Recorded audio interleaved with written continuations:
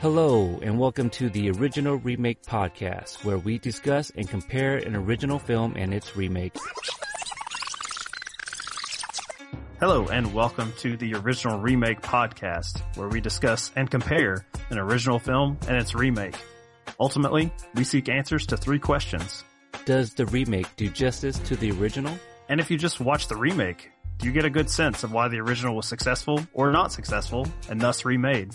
But most of all, which movie to watch, the original or the remake? There was a Red Sox player named Kevin Youkilis who was his nickname was the Greek god of walks. Like, have you ever seen Moneyball, the movie? That's Brad Pitt. Yeah. Yeah. There's actual footage of him in that movie. Because they're all about in that movie about getting on base, like players who get on base. Doesn't matter how. There's an acronym for it. Hold on, let me see if I can impress you. Nope, can't do it. But it has the word base in OBP, on base percentage. There it is. OBP. Okay, yeah. I own the movie. And he was just like insane as far as that goes, as far as on base percentage. He gets on all the time. I just shortened it to Ukes instead of because he would always draw a walk. So okay. He's my favorite baseball player for that reason.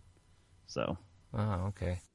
And I knew it would be a nickname I could use on the internet and no one would ever have. So right. Yeah. Now that on base percentage, that thing's always kind of existed, right? That was always it's always existed. It's just with the Oakland A's, that's when it became.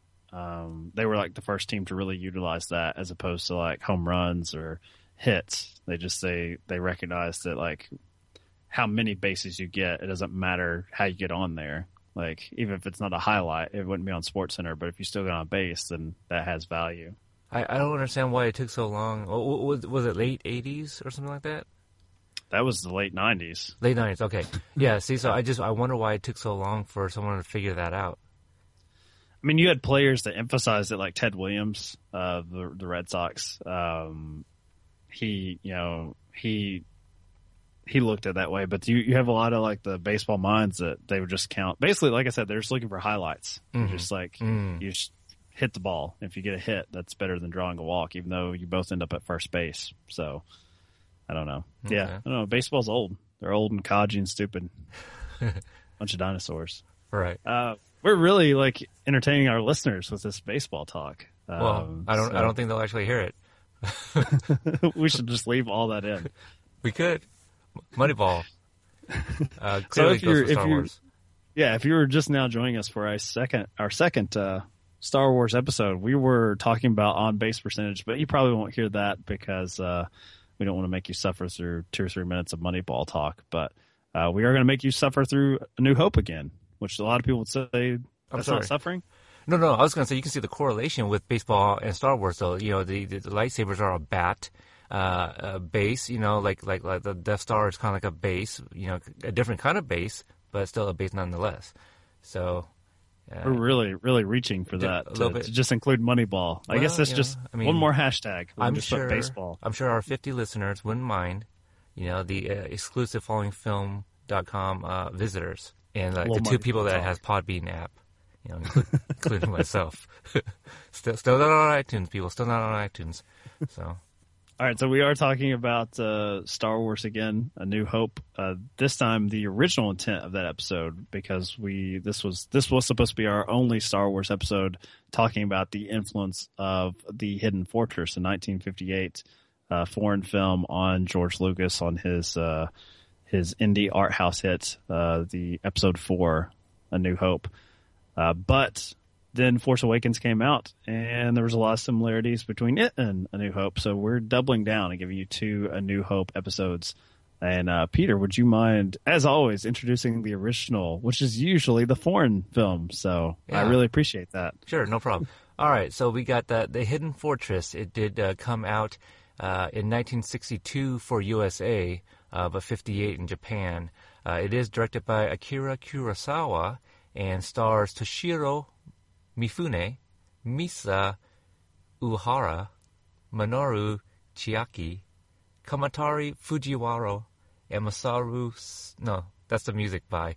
But anyway, sounds like a bunch of That was sushi good. rolls, right? Well, thank you. Thank you. That was very well done. I could not have gotten that close. I feel And, if you just say it slowly and enunciate each of the syllables, I think you could do it yourself. Well, why don't you try the person who did the music by? Do you have that up?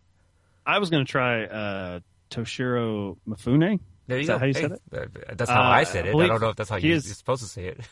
He is actually half of our logo on the original remake. Okay, see, I didn't know his name. Yeah. So, but that was from. I think we're using the Seven Samurai though in our logo. So right, because it's Magnificent Seven also. So yes. Right. So we finally got around to that, and eventually we'll get around to Seven Samurai. I think that was supposed to be our second episode, and then I texted you and was like, this movie's almost 4 hours long. Let's do something else. And I said, yes, I did. Okay, well, starting with the Hidden Fortress, I had not seen it until this podcast. I was aware of it. I was aware that George Lucas took some story beats primarily in A New Hope, which I will now introduce for those very strange people who have no idea what Star Wars is. But this film basically starts out with Princess Leia, who's played by Carrie Fisher, hiding the Death Star plans, which Darth Vader is after, in a robot R2-D2 and his, I guess his companion. I don't know. They're not exactly friendly companions at the start of A New Hope, much like in the Hidden Fortress, but 3PO and R2 escape. And we see that in the Hidden Fortress with two deserters / thieves. Yeah. Two men who are not participating in this battle, this war of different clans, but they keep finding themselves ensnared. What are the character names of these two people that you speak of? These peddlers. I honestly I have no idea. Even when I was watching, I didn't really think of them as by their character names. I think Tahe and Matashi. Matashishi? Those okay. All right, that's fine. Sure. They sound like I thought of them as R2 and 3PO. That's exactly what I thought too. And before we get any further, I want to do a little shameless plug here when you were just talking about Star Wars. And I think that this kind of relates to, because on my show, Hydrate Level 4, which you can find at followingfilms.com, I just recently released an episode where I interviewed Sarah Gailey, who you guys might have seen her story covered on Mashable, but she also has a thing on Storify where she live tweeted the original Star Wars trilogy, and she hadn't seen them until this live tweet. So she did a lot of really funny renamings. So when you said Darth Vader, the first thought that popped in my head was Space Voldemort, because that's what she called him. So I don't understand the reference. I don't even know. Harry Potter. So yeah, I stay away from that. Oh, okay. That's witchcraft. Okay. She calls Jabba the Hutt lounge monster, I think it was.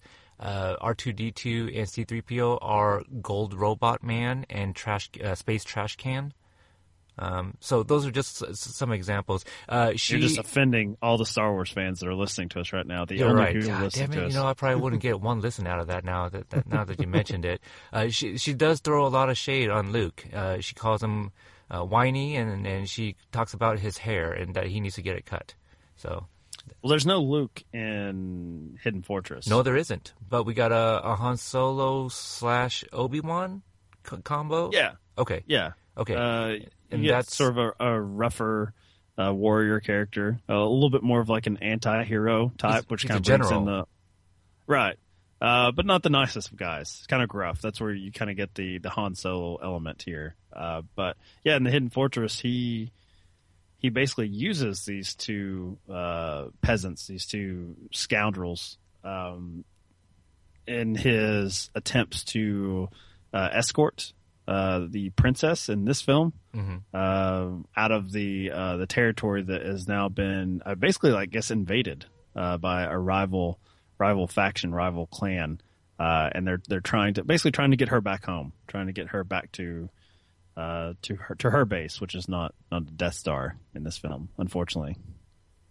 Yeah, the one of the things that to kind of piggyback what you were saying when you opened up with the show is I also hadn't seen this. I kind of knew that Star Wars was kind of had its influence from this movie Hidden Fortress. I didn't know it was a Japanese movie, let alone a Kurosawa movie. So that was really surprising too. But yeah, it's I guess this is where Lucas got the influence for, how Star Wars, we see it kind of from the perspective, right, of the two lowly characters, right? And that's where these two guys are, the Tahei and Matashi. Matashi. I'm gonna go with that one. And the difference, though, the big difference is that Lucas just uses them as a handoff to get us to Luke, who, as we said, is not in this film. There's not really a Luke-like character to get us to the hero and start him on his journey. Whereas in the Hidden Fortress,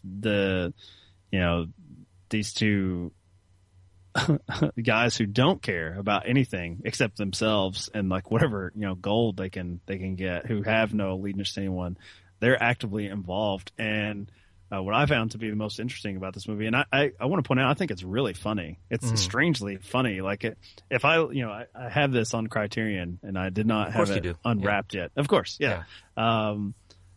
You look at it in the cover, it's like it's of the princess, and she's got like sort of a warrior pose. And I knew Kurosawa. I knew he did like samurai movies. I did not expect it to be as funny as what it is. I found it to be like a really entertaining movie because of these like goofballs, these jackasses that you have involved who actively try to help when it's in their interest, but also try to screw them over. They try to screw over the princess throughout the film, and I found that really enjoyable compared to A New Hope, where obviously R2 is programmed to find Obi-Wan Kenobi, like what's the famous "Help me, Obi-Wan" message. Like at no point is he ever trying to screw over Luke or Ben or Princess Leia. Yeah, with the Princess Yuki here, I thought it was really interesting that she poses as a mute. Just because she felt like I guess if she spoke, people would kind of recognize her as the princess.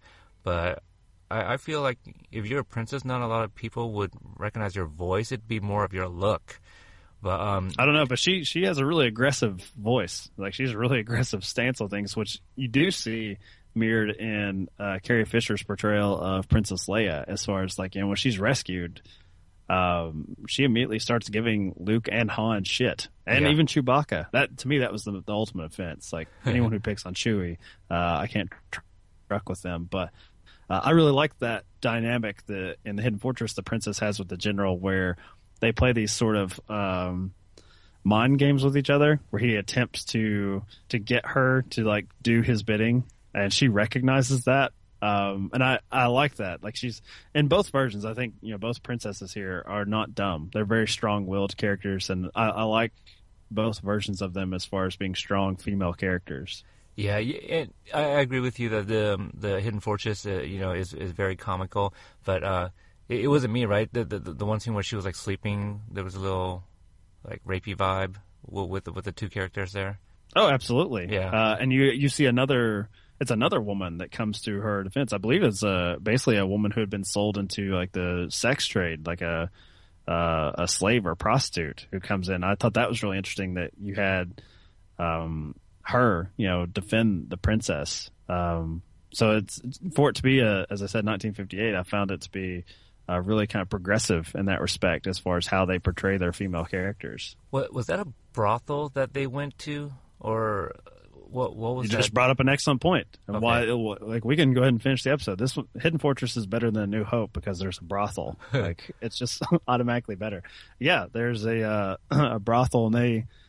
It's interesting because you basically see, I think in the Hidden Fortress you see the cantina.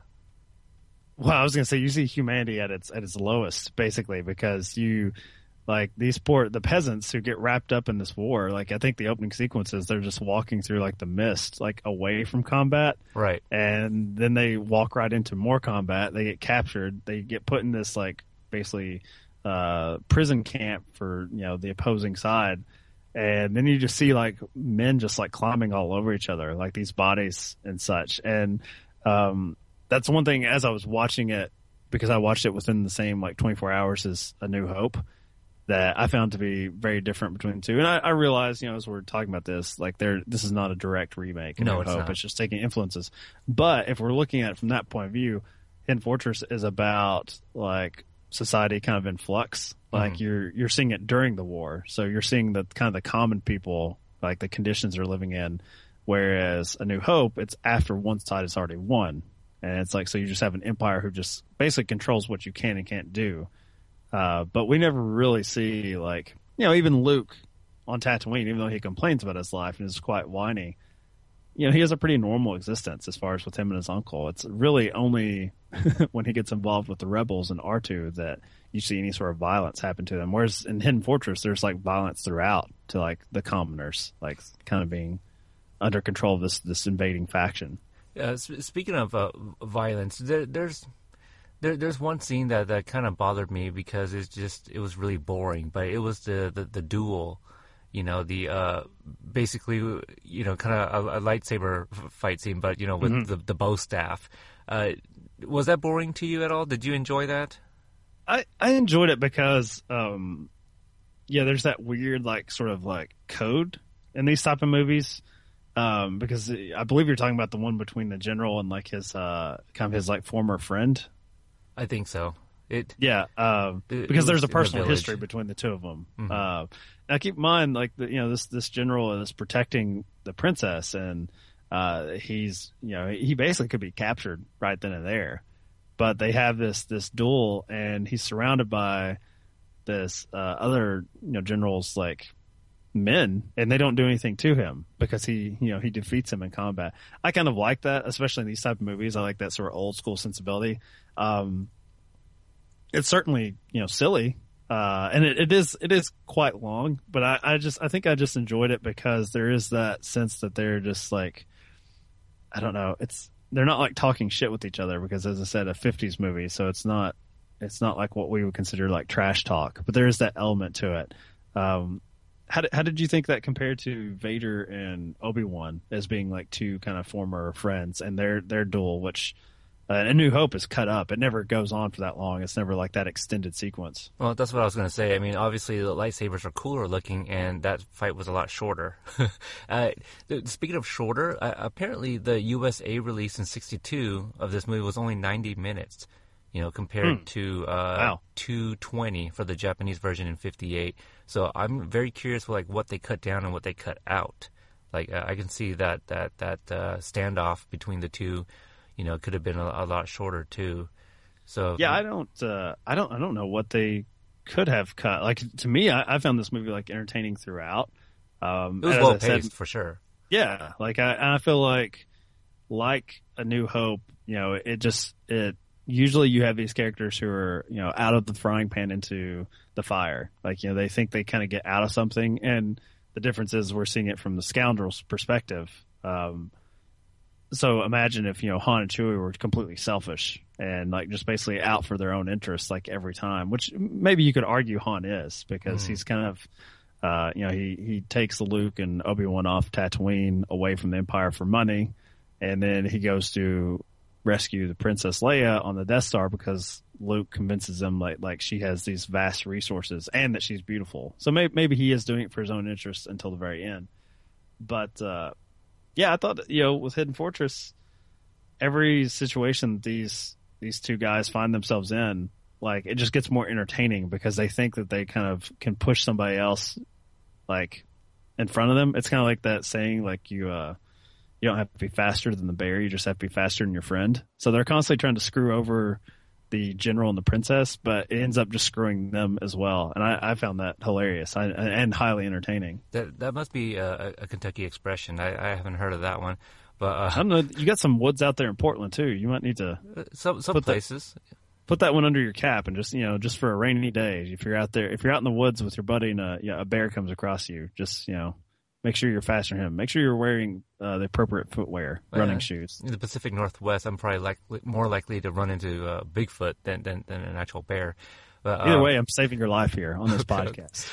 But to kind of speak more about what you're talking about here about these two guys, one of my favorite scenes, and I wish I can insert a clip, but it wouldn't work because it's in Japanese and there's no subtitles via podcast. But it's when they're trying to they're trying to steal run off with the horse. And obviously they think the princess is mute. So they're trying to do, American Sign Language wasn't around yet, obviously. Right. And so they're doing like hand gestures. And I thought that was probably one of the funniest scenes in the movie, where they're like talking to her as if she's deaf, and she's mute. Like obviously, I mean, well, was that a misconception in this movie that because she's mute that she's also deaf? Because I thought that you can still be mute and still hear. Right. I don't know if they, what in particular their ruse, like what they told them. I can't remember. Okay. But they do start treating her like she's basically they start like she's both, like she's deaf and mute. Yeah. Right. Because they're not the most thoughtful individuals anyway, and so that's also something that I think is different about these type of characters. Usually, when you see these two like scoundrels or con men, they're usually very slick, and these guys are not slick at all. Like they're dirty, they're desperate, like so usually they're the dumbest guys in the room, but they think they're the smartest guys in the room, and that's very different from Han Solo. Right. Yeah, they try to take off the horse, and then like the princess keeps following them, and then ultimately they get stopped by the general anyway. So Right. like they don't go anywhere with that scene, but it was funny. It was just funny to watch. Let me see. Were there any other comparisons to A New Hope? I mean, I've seen some stuff on YouTube where they actually took like scenes too. So it was actually very interesting to see like some similar shots between the two movies. Mostly like some of the fighting like towards the end of A New Hope. Obviously, there were some war scenes that you've already mentioned in Hidden Fortress. Trying to think of just the name itself, the hidden base that they're trying to thematically, the Empire's trying to find. We don't actually see it from the opposing side's point of view, which I like. Like I like that there is no cutback to seeing like a Grand Moff Tarkin or Darth Vader talking about like how close they are to finding the hidden base. We just know that it's imperative that this princess get home, that they can't stay there forever. So, I mean, there is that. I do think I want to talk about something that's kind of a little bit broader, as far as, because like, as I said in our last episode, we talked about the similarities between what J.J. Abrams did with Force Awakens, nodding to some of the story beats of A New Hope. Do you think that is better or worse within the same sort of universe and franchise than what Lucas did, where he used influences from all sorts of different movies, like Hidden Fortress, like World War II footage, like combat, like pilots he used for like X-Wings and like TIE fighters.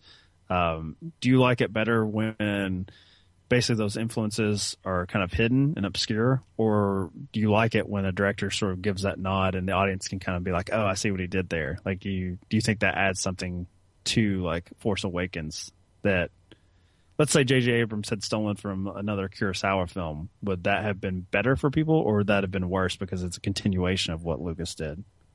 So which one is better? That if JJ were to take like a different property, like a Kurosawa film, right, versus JJ taking from like the same universe, right, via George Lucas, and you're asking which would I prefer, or which one do I think works better? Well, which do you prefer for like something like Episode 7? Because Episode 7 obviously is a sequel, and A New Hope at that time was a completely new thing. Obviously, it couldn't take from a previous Star Wars movie. I think in this situation it's kind of like a by case. Is that the right word? By case scenario, per case scenario, case by case basis. Case by case basis. Because like this, you have what was the time frame between Return of the Jedi and Force Awakens? 24 years. Does that sound about right? God, 30. Oh, more. 32 years. 32 I think years. 83. Okay. Yeah. Okay, so I feel that that works because it's been so long that and maybe that's needed. Because let's say that he grabs references from a Kurosawa, that may change some things. You know what I mean? And it's funny because like in our previous episode where we kind of compared A New Hope with The Force Awakens, I mentioned Creed. Creed did a very similar thing. Mm-hmm. He didn't pull any references from any other movies. It's following. Basically, I don't even think it follows Rocky Balboa, does it? It kind of follows Part 4, kind of. Maybe even 3. I mean, maybe it goes from 3 to Creed. Yeah, I mean, I think they're all like in continuity. Sure.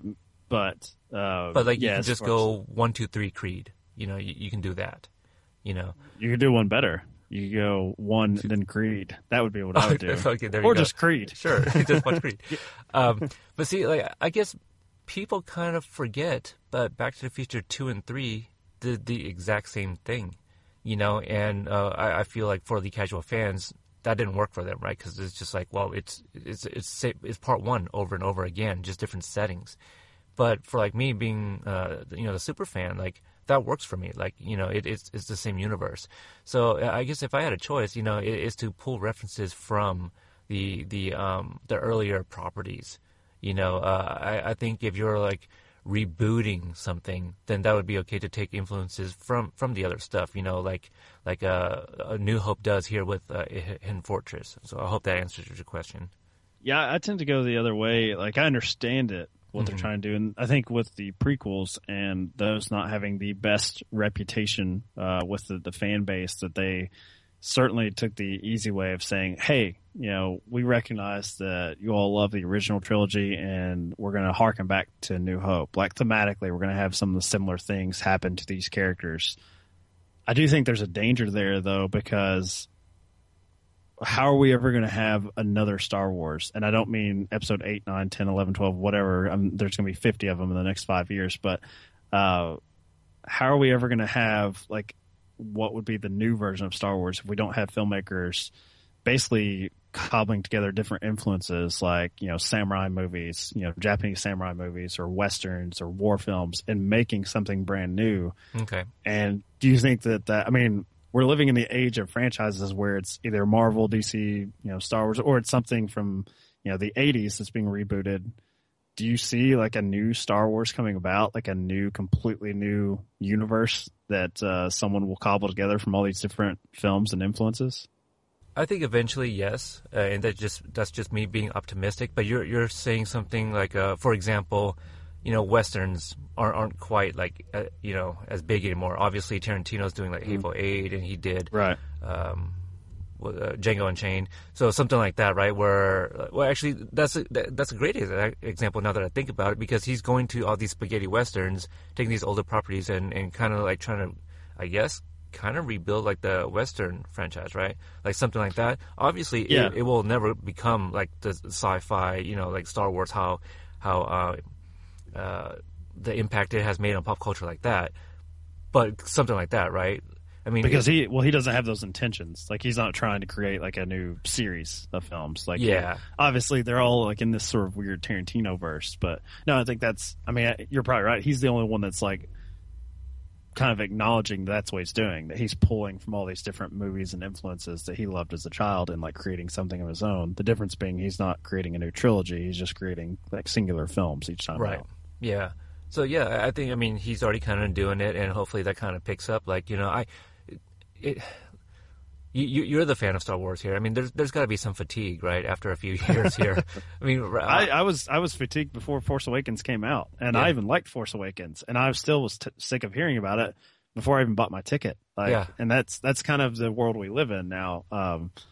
So I doubt that there are people who are like getting really excited about an independent like samurai movie or something that's coming out from Japan right now, and that kind of depresses me, because I'm more of a movie fan than I am like just a Star Wars fan. Like, Star Wars is one of my favorite movies. A New Hope is, Empire, but I also don't want to just love Star Wars for the next 50 years. Like, right. I want to love all sorts of movies. Yeah, so that's me being optimistic. Like, I hope filmmakers are going to be like, yeah, let's do something different. Like, hey, Tarantino's kind of doing this thing. Maybe I can start pulling some references from some foreign movies and kind of start my own thing too. So I think we're going in the right way. I mean, Abrams, I don't think he was like, one of those directors people are like, I can't wait for the next Abrams stuff. Like, people always kind of had some kind of respect for some of his work. And I feel like, when he did Force Awakens, people were like, yeah, we can get directors to actually do good stuff and not just like the old popcorn movie like Michael Bay and things like that, right? So we got an up-and-comer with like Rian Johnson, which people are more familiar with like some of his smaller work, but like hoping that goes well. Like I can see like the studios, going to these lesser known people to kind of like, hey, let's do something different, outside the box kind of thing. So you mentioned Rian Johnson's smaller work, like such as The Brothers Bloom. Yes, which I believe we covered on War Machine vs. Warhorse. Yes, exactly. You knew where I was going with that. So yeah, check out that episode we did for Focus. I believe Focus, it was fallingfilms.com. Yeah. Yeah. So at War Machine Horse on Twitter. Okay, well, here's the flip side of that then. Is there anything about the Hidden Fortress and its influence on A New Hope that you dislike? Like you wish that Lucas hadn't maybe brought some of those similarities to and had done something different or pulled from another film or done something more creative, whether it's, the characterization of the princess, the sword fighting. No, I think everything that he pulled was just fine. Obviously Star Wars has a huge impact on pop culture and a lot of, millions of people's lives, childhood at that. So, no, I think, I hope I answered the question. Yeah, I mean, I don't think there was nothing myself that I saw in A New Hope when I, watching Hidden Fortress, afterwards, which I think most people probably would. I think they would probably come to Hidden Fortress after A New Hope because Star Wars was put in front of me as a wee lad. Like, I don't remember a time when I had not seen Star Wars. Like, it's just always been there. It's a funny thing. Like, I don't think I ever mentioned this to anybody because, like me not being like a huge Star Wars fan, we owned all three movies. Yeah, growing up, like I remember seeing the VHS boxes, and I think the only reason that a couple reasons why it was never a big thing in my household was, one, nobody else watched it, so it's like, well, I'm not watching it with anybody, and the reason I never like opened it up to watch it myself is because like those cover boxes. I think I remember Empire Strikes Back the most. Isn't it where like Han is holding Leia, and then you get the R2, D2, and C-3PO like in the background. Isn't that Empire Strikes Back? Oh, the cover box. The cover box, yeah. Yeah, I believe so. Yeah. Right. And to me as a kid, it almost kind of looked like one of those young adult novels. Like one of those romance novels. Well, you're really going after the people who have clicked on this because it's got Star Wars, saying they were into YA. Look, this crap. Isn't even on iTunes yet, so I think we'll be okay. Hi, Dave. I think that's why you should one listener. You should be more concerned with the people like, who are these 50 to 100 people that listen to these damn things, and how do they find it? So I don't know. I'd be very concerned with these freaks that have found original remake. Yeah, well, that's. I'm okay. I feel like, look, have you not heard my disclaimer that I'm not a huge fan? So, well, okay, here's the flip side to that. Yeah. If most people now are going to be coming to A New Hope, will that have a negative impact on their enjoyment of watching Hidden Fortress? Because normally, probably not with foreign films, but if it's a successful film and Hidden Fortress is very successful, has a nice Criterion collection, it's very famous. Normally people would be exposed to the original before Hollywood gets their hands on it. But that's probably not the case here, with A New Hope coming out in the 70s and being one of the most popular films of all time. Do some of the similar story beats, do they lessen the impact of A Hidden Fortress if you're watching it second? I don't think so.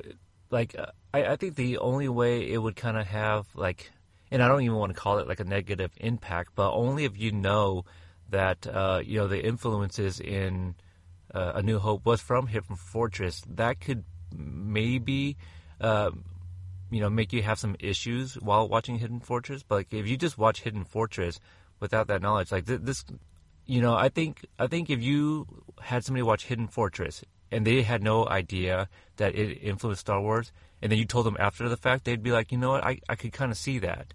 You know what I mean? But I don't think anybody would sit down and watch Hidden Fortress and be like, wow, this is Star Wars. You know what I mean? Like, I think the movies are different enough. I mean, and we already kind of mentioned it. It's not a direct remake. You know, it's just heavily influenced it. And I feel like a lot of movies have done it too. But even watching and knowing that Star Wars was influenced by this movie, like for me, reviewing the two movies, and I obviously had already seen Star Wars, many a times. And watching Hidden Fortress, I can see the influences, but I was still enjoying it. Like I was actually almost kind of like, yeah, I'd call this like a very loose remake, you know. So it didn't take me out of my enjoyment of watching Hidden Fortress. Yeah, I think the characterization, as I said, are different enough. Whereas R2 is like a true like loyal hero, which maybe it's just programmed to do so, but it has a different flavor to it. Even if you do see the connection, like yourself, and we're watching it to try to make those connections. Like that's we've programmed this to watch this kind of similar story beats for this podcast.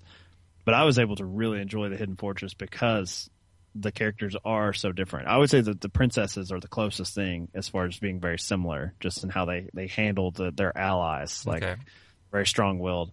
But having the companions be scoundrels, I think really helps here. Like true scoundrels, there's a sequence where we've not really gotten into spoilers, so at this point I don't want to spoil the film because we're kind of just talking kind of generally on the themes and the story beats. But there's a sequence where there's this gold that that the two peasants are after, like life-changing gold, and it's basically the carrot. It's the carrot that's like leading them along to like help the princess to basically do good. Is this promise of gold? And when they think that gold is like lost, like there's this like musical sequence. Like I found, and maybe this is something about me, I found their pained like expressions when they think that they're losing like this this great wealth to be hilarious. That they were having to like basically sit there and like watch like all of their like basically dreams like go away, like in that the dance sequence I'm talking about, like you talked about gold, and it kind of kept bothering me, like how do they get the gold into those sticks, and then when they carry it like in those bundles on their back, that's got to be heavy, right?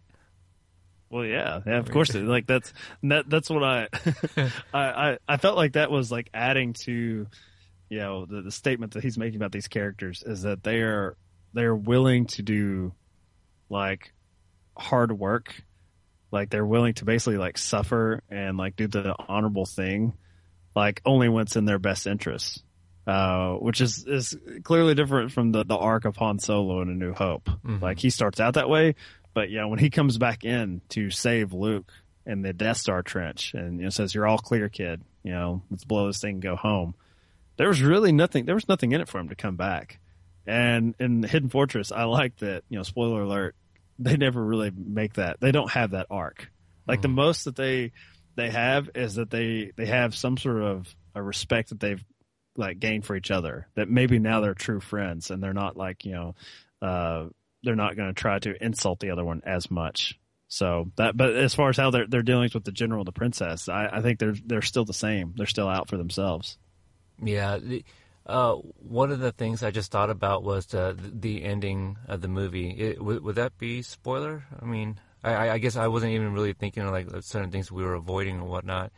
For Hidden Fortress, I guess, maybe. New Hope, I'm assuming there's no such thing as a spoiler for it anymore. Yeah, well, I was just going to kind of compare the awarding ceremony kind of thing. Sure, yeah. Or so in Hidden Fortress, they are sharing the award, reward, I should say, right?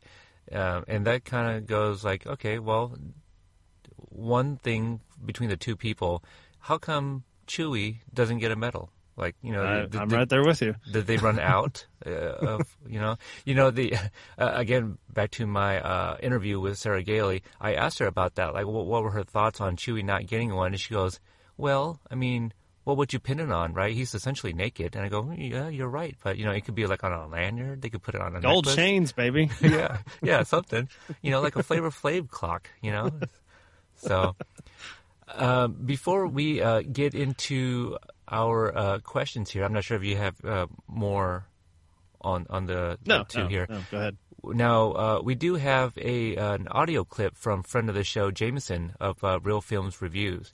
So I want to go ahead and play that at this moment.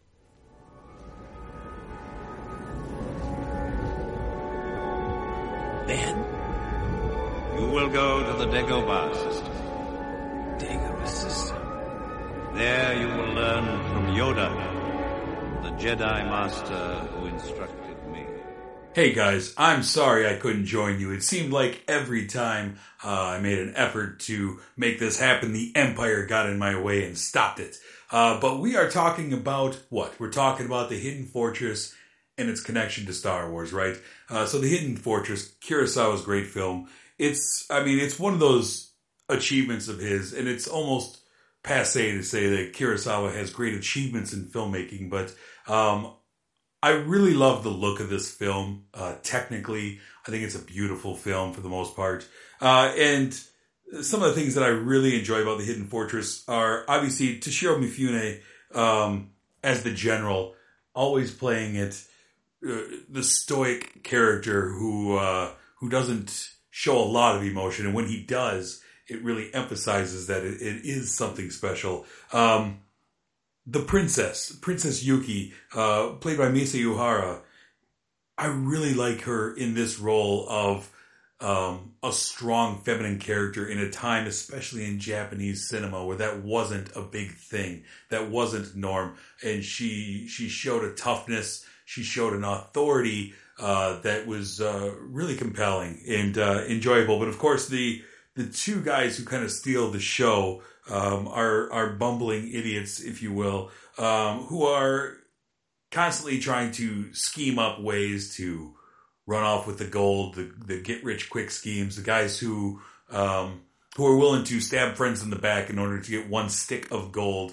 They make the Hidden Fortress kind of what it is. It's their balance off of Mifune's efforts and Uhara's efforts that really showcase each other's skills. And of course, if we're talking about this and we're talking about its connection to Star Wars, it's so obvious in the first 20 minutes of The Hidden Fortress to see where George Lucas got so many of his ideas. I know he likes to call it merely an inspiration. I would call it a bit more than that, as you obviously have the droid characters laid out for you in this movie, in what would become the relationship between R2 and C-3PO. You basically have the first 20 minutes of A New Hope as they are escaping a war that they really didn't want to be a part of. They say they did. They've seen some things, but they escape off and are separated and captured. And this is the opening to A New Hope. You have the strong older general. You have the princess who's got a lot of fight in her. These are characters and these are tropes that were laid out that are so obviously, I hate to say it, but ripped off by George Lucas. And he has not given enough credit, I don't think, to Kurosawa for what he does. He likes to kind of poo-poo what kind of inspiration Kurosawa laid out for him and the story, but I think it's pretty obvious when you watch the two. I'm almost waiting on rewatching The Hidden Fortress. I'm almost waiting for the Princess to say, "Aren't you a little short for a samurai?" I'm waiting for that line because it is so blatantly obvious. But I am not one of those Star Wars fanboys who does nothing but bash Star Wars, the self-loathing Star Wars fan. I can't stand those guys. And I will not be one of those guys. I love Star Wars. Star Wars has been a huge part of my life now for 38 years. I think that both works can stand on their own. I highly recommend The Hidden Fortress to anyone who is interested in it, anyone just loves good cinema. It doesn't get any better than Kurosawa. Now, as we talk about Star Wars and we talk about The Force Awakens, my anticipation level for The Force Awakens could not be higher. I have tried tempering my expectations for this film, and it almost does no good. And I remember back to the last time I was excited for a Star Wars film back in 1999 before Episode 1, and I remember how excited I was and how that turned out. And so I try to temper my expectations going in, but it doesn't matter. Nothing could stop me from seeing this. I am hopeful that JJ can deliver. I'm very confident in him. My only caveat is I'm fearful for an oversaturation of the product after this film, as you start rolling Star Wars products out every 6 months or so, and you have various directors working on them of various quality of directors. That worries me looking ahead into the distant future. But for today, for right now, for The Force Awakens, for the hype that's going on right now, it's pretty great to be a part of this hype again. And I have high levels of anticipation. I cannot wait to see the first show. I plan on seeing this movie 3 times this weekend as it opens. And I'm just hopeful for a good, strong Skywalker story. I just want to know more about the Skywalker line and where we're going to go with this new branch of the universe. And so I'm excited to see it. I'm excited to discuss it. And I look forward to hearing what you guys have to say. And thanks for having me on. So from Real Films Podcast and Movie Mojo Monthly, my name has been Jameson Rabbit. Thanks for having me. All right, well, thanks, Jameson, for that clip. You know, I've known that man for like over 2.5 years, and I still have never heard him swear. I really wanted to hear him say, like, George Lucas, shits on Kurosawa or whatever. I kind of like poo-poo. Poo-poo? You like that? Okay. Yeah, I've seen him text, like, shit or something, but, like, I'm still waiting for him to actually, like, say it on air or something like that. So, but yeah, very, very, great insights. We didn't even talk about, like, the look of the film or even, like, the, I guess Mifune. I wonder if he's Criterion looks great. I can say that. I'm sure it does. I wouldn't know anything about that. But yeah, I was very impressed by his pronunciations too. So I wonder if he's just very versed, in the Kurosawa verse, or I think it's because he's transformed into like his blue ghost Jedi form for this podcast. He's much wiser, and so he's imparting wisdom to us. Much like Obi-Wan does to Luke. He just appears in the middle of the podcast, and that's how he has all those tremendous insights. That's exactly it. Do you think that in post I should probably like trying to make his audio echo a little bit as if he was a ghost? Oh, absolutely. Yeah. Yes. Okay. All right. Did you have any other thoughts on Jameson's input there? Well, I didn't realize I've not read up enough on what Lucas himself has said about this. I always thought that he was kind of like Tarantino, as we talked about earlier. I thought he was very open about those. So that's not cool, dude. Like, it's a party foul. If he wasn't like, I figured like that the influences are, as Jameson said, so obvious, but they're put in a new setting that, like Tarantino, he could just openly say like, oh yeah, I pulled this shot from Hidden Fortress because I love Kurosawa films, and he would just be really enthusiastic about sharing that. And like he's taking this, something he loved when he was a kid and is a young film fan, and he's like using it himself, but he's also encouraging people to go check it out. So if he has been, I guess, poo-pooing the notion of the Hidden Fortress influence, I think that kind of sucks. That's because we're doing this podcast, and I watched the Hidden Fortress because of Star Wars. So basically, George Lucas just introduced me to another great film, one that I really enjoyed, and I'm kicking myself that I waited so long to watch it. So he should embrace that. This reminds me a lot of another pairing that we have done before, but Martin Scorsese. Where The Departed, Infernal Affairs. Yeah, and he said that was just an inspiration. Like, no, you ripped off like a lot of those scenes and dialogue at that. There's nothing wrong with just saying I did a remake, because he said it in Boston. He connected it to a real criminal in Whitey Bulger, so he did his own thing with it. It's a great cover song of Infernal Affairs. They can both exist. You can like both, and I think we both do. I like both those films. So. Same with A New Hope and Hidden Fortress. I like them both, and they're unique in their own way. Although, on that merit, the Hidden Fortress is more unique because it came first. Right. And do we want to get into those 3 questions, or do you think? Okay. Sure. So yeah, the first question is you heard in our intro, and we're usually pretty bad in some of our other episodes, but actually like getting back to them. But Peter, does the remake do justice to the original? Discounting the fact that this is not a true remake. So does A New Hope do justice to its original influence of Hidden Fortress? I think it does, and it does enough to kind of distance itself where, you're not looking for these comparisons where you're like, oh, well, it doesn't do it justice, And, there's kind of a lot of similarities in characters, but also enough differences in characters, too. So I think it does enough differently that it does it justice, if that kind of makes sense. You know what I mean? Like, it's not tainting it,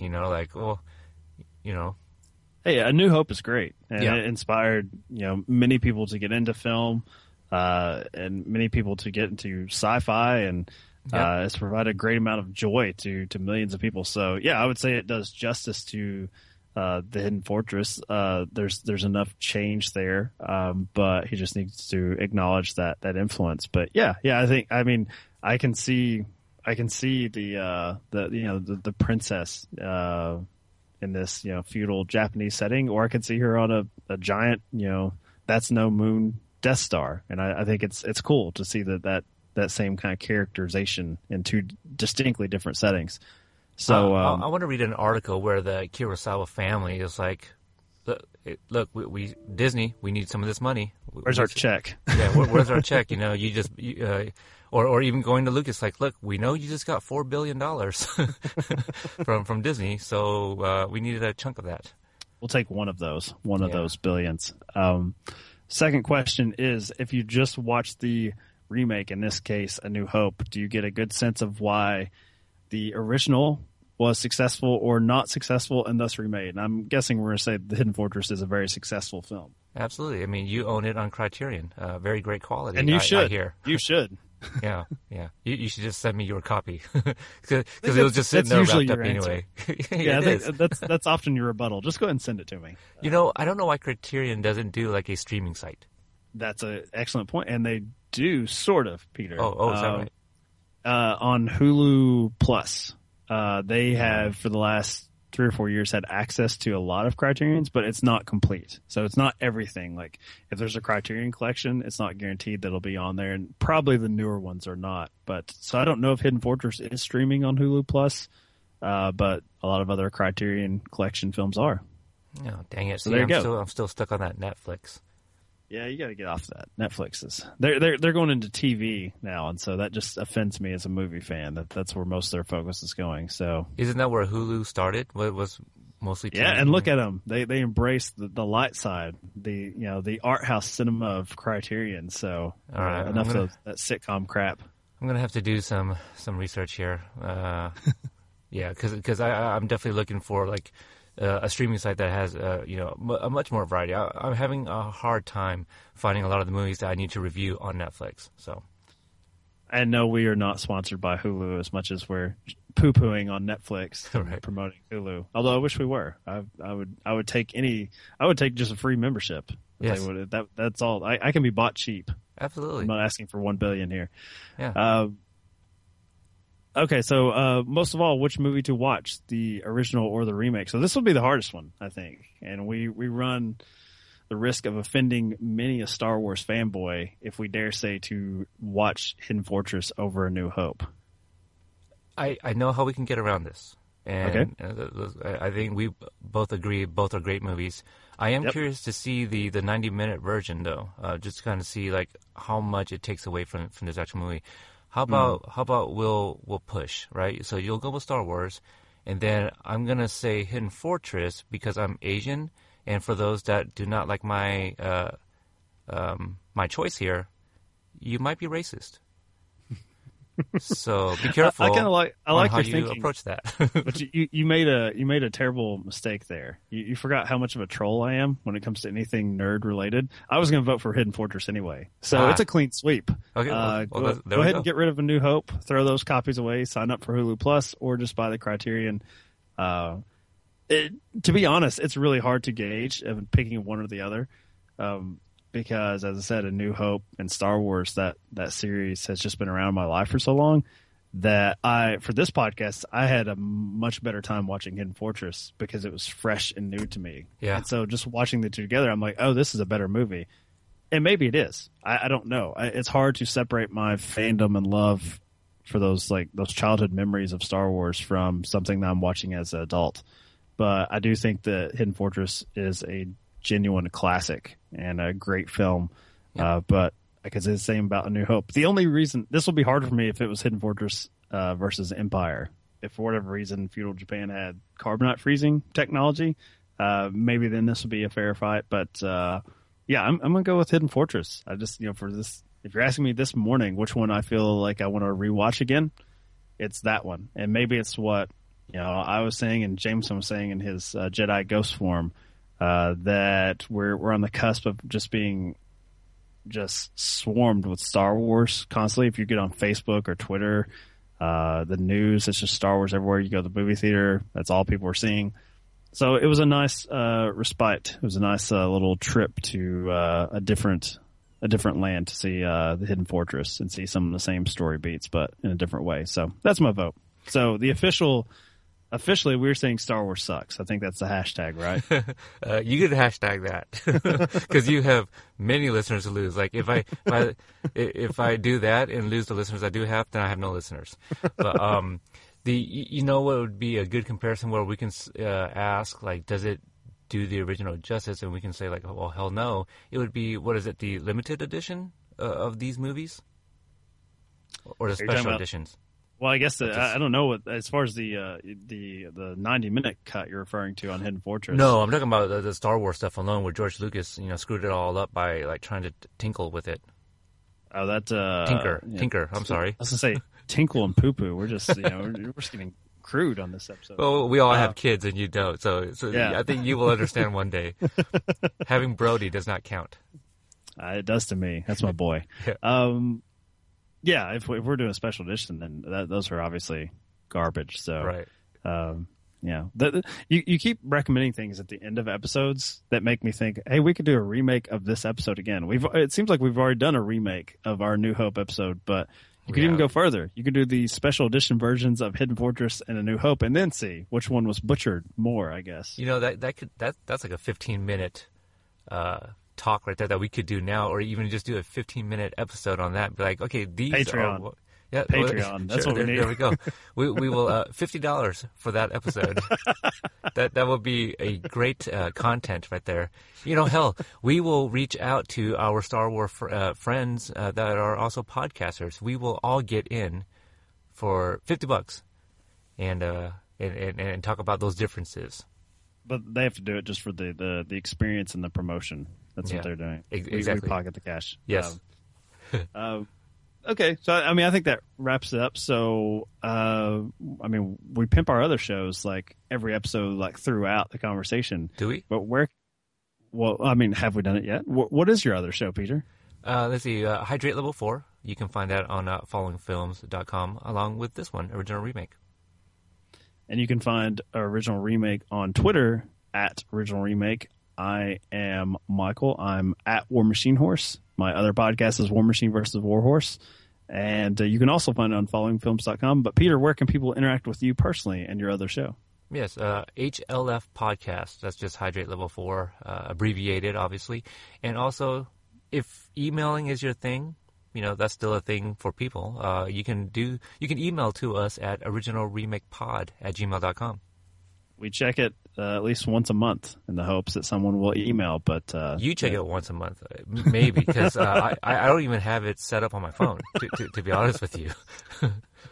So what are we doing next time, since we're so on top of things? What is our next film that, for people who have made it all the way to the end of this show, what can they expect us to be debating next time around? Well, I think it's very obvious. We are going to be covering my favorite movie, Point Break.